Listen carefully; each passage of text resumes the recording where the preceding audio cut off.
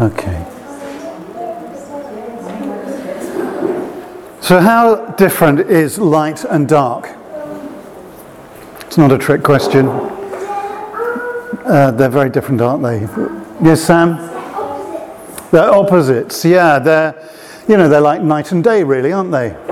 Or like chalk and cheese. But we'll keep with the light and dark for now. But they are completely different. Slide before that. There we go.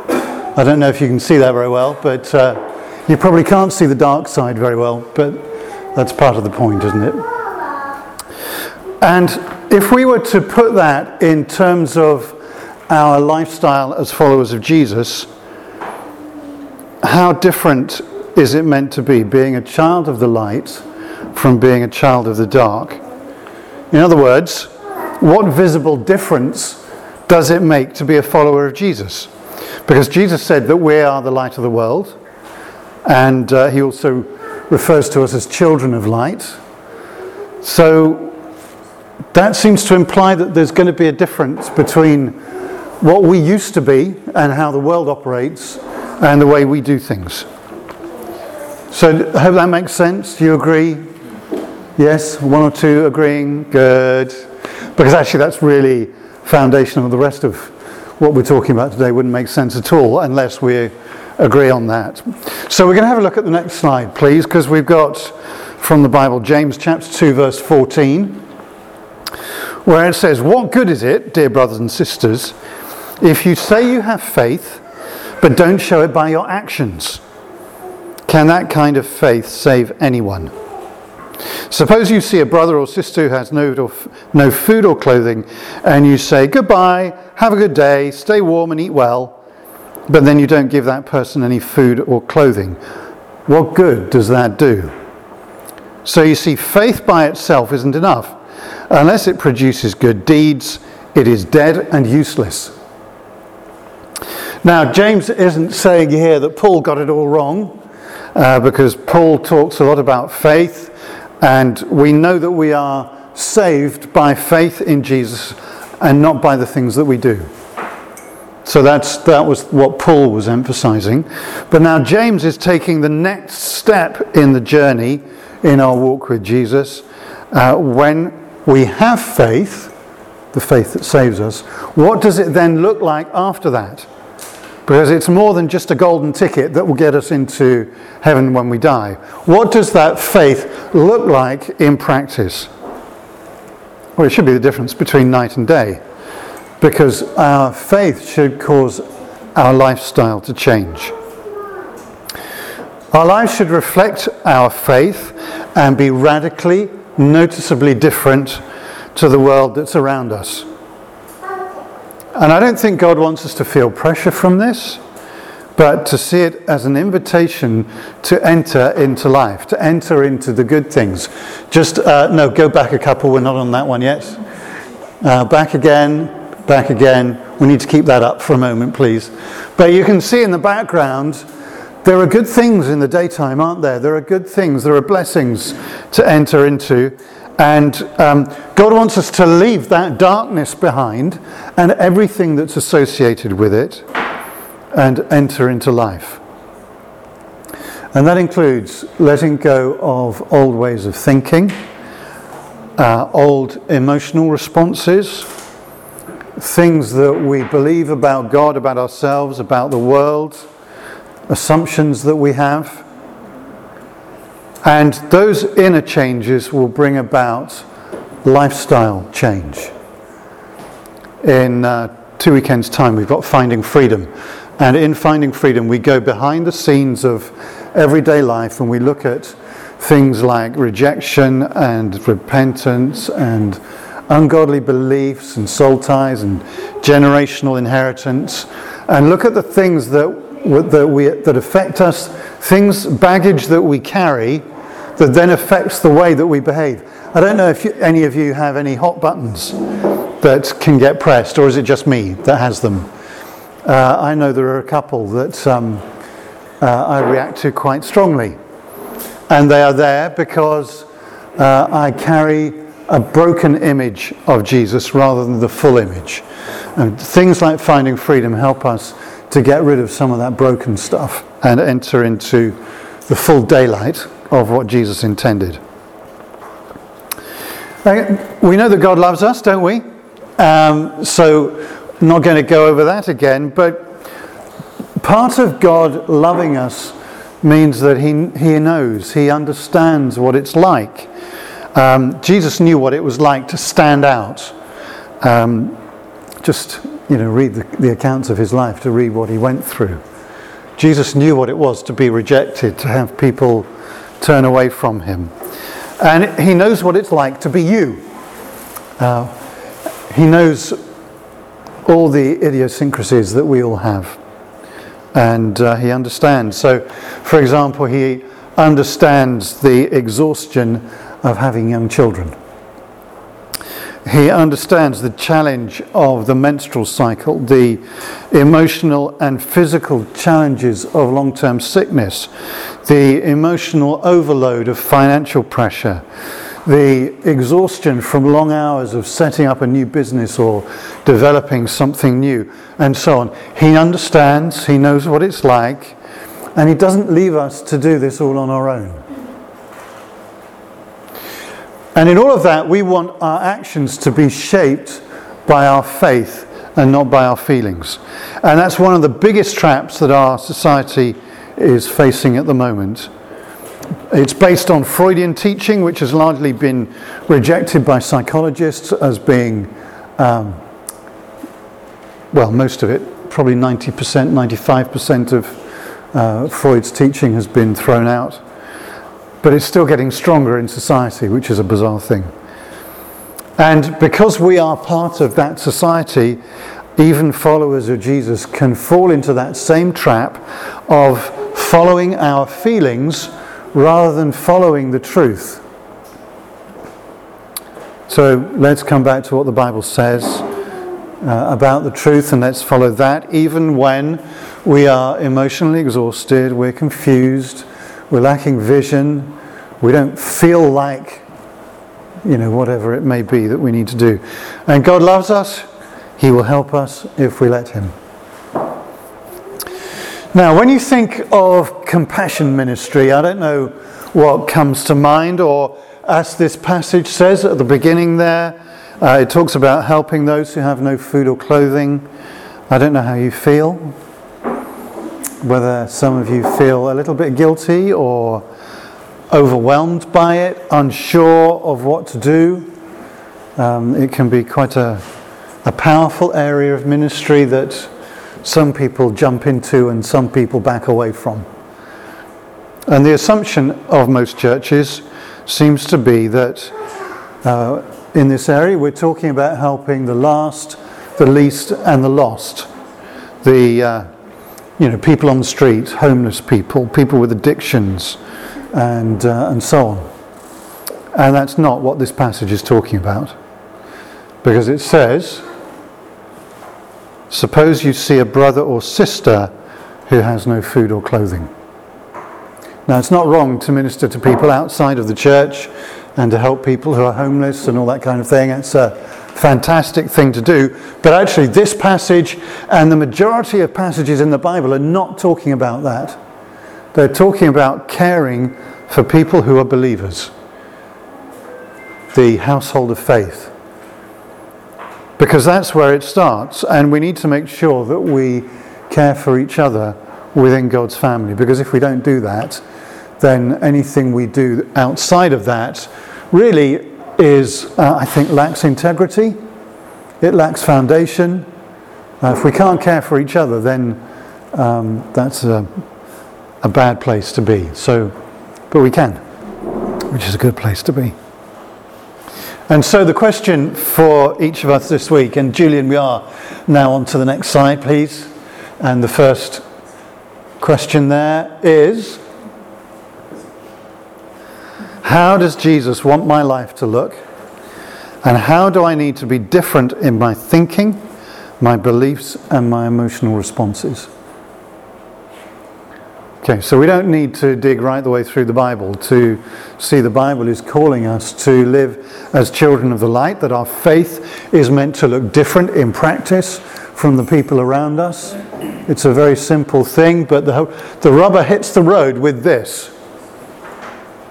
In reality, in practice, day to day, the way I treat people, the way I treat people in church and outside of the church, the way I mentally and emotionally react to people, does that need to change to be more like Jesus?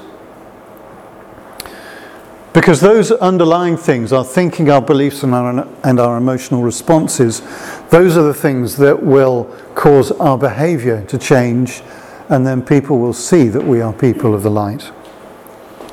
And as I said, that's what we're dealing with in finding freedom. It's then seen in our behaviour. The next one, please, Gillian, is how do I care for fellow members of this church? So you might want to ask yourself, as a way of looking at that, who's not here today? I don't know if you noticed that when we gather together, who's not here? As a church leader, I'm always very aware of it. Not because I'm ticking the rota or anything like that, but I'm just concerned. Why is somebody not here? Now, I know somebody's having a birthday lunch today, which must be a long lunch because they're not here. So I know they're okay. So that's good. But there are other people who are not here today who they might be ill. They might be discouraged.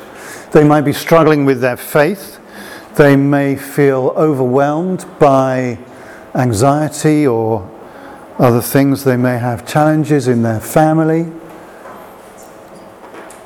And we, as God's family, need to care for them.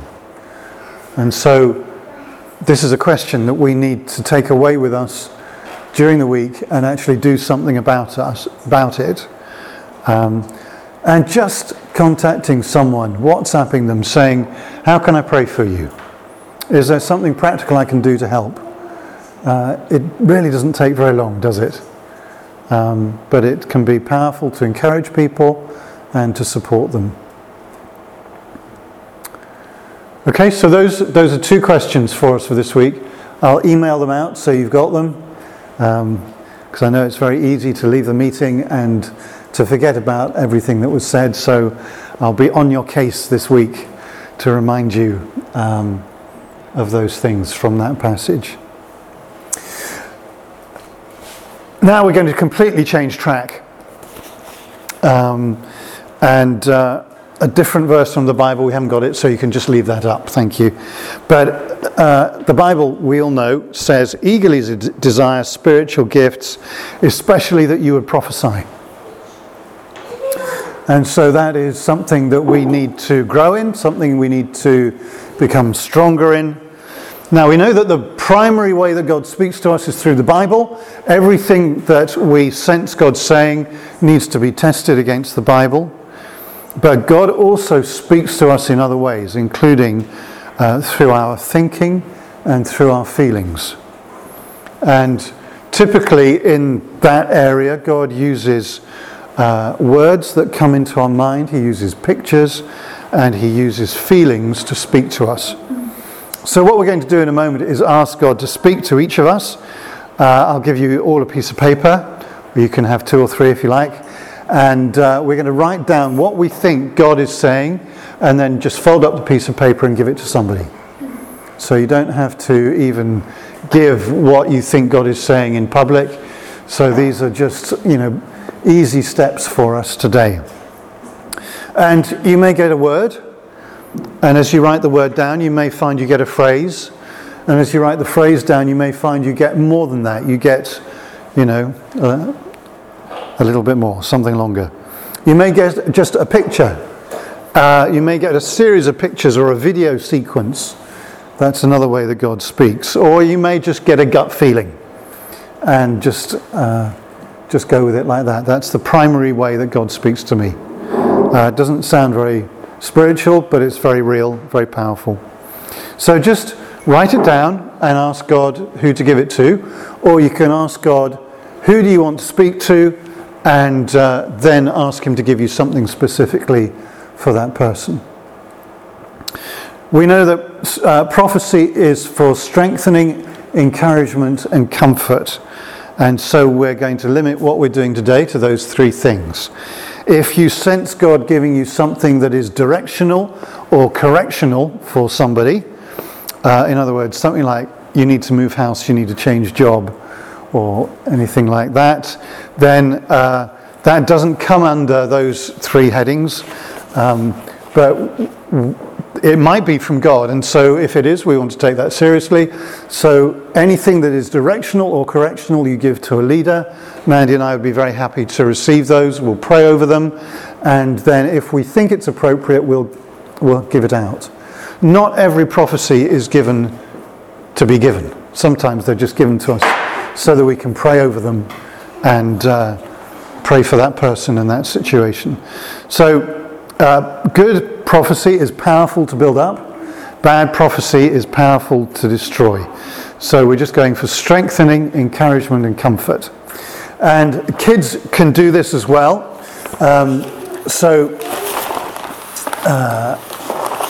If I can just get that one out.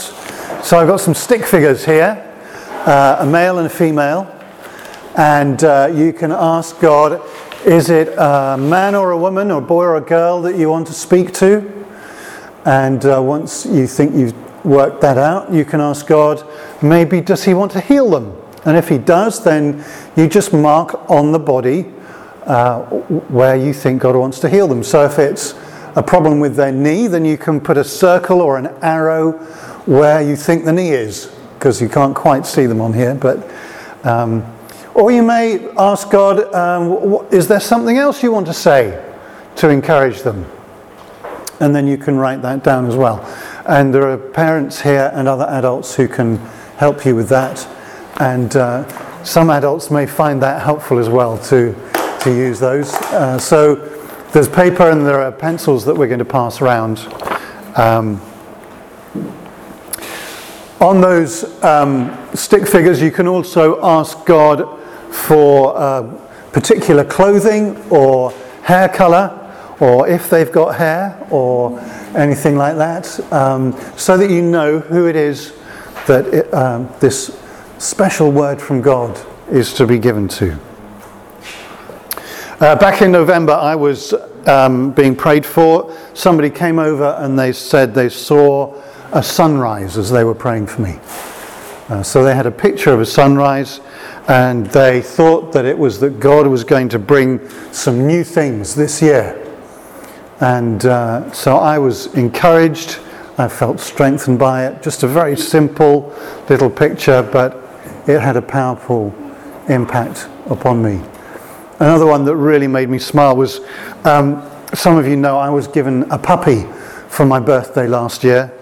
And she loves to, apart from tearing around, she loves to sit at my feet and watch the sunlight coming in through the window and looking at the little flecks of dust that are coming in those shafts of light that look golden. And occasionally she'll even play with them. She'll try and pounce on them and bite them. Well, same prayer time, guy I'd never met before came over to me and he said, God's going to bring leaders to sit at your feet and play in the dust. And the dust is golden. And I just thought, I love God's sense of humour. Now, if I was to say, God's going to bring leaders to me and they're going to sit at my feet, though that could sound a bit arrogant, but I just love the way God uses things that are natural to speak of spiritual things. So even if you get something that sounds a bit weird, don't worry. Feel free to give it. We might get it wrong, and if you do, that's fine. Don't worry about it. That's the way we learn.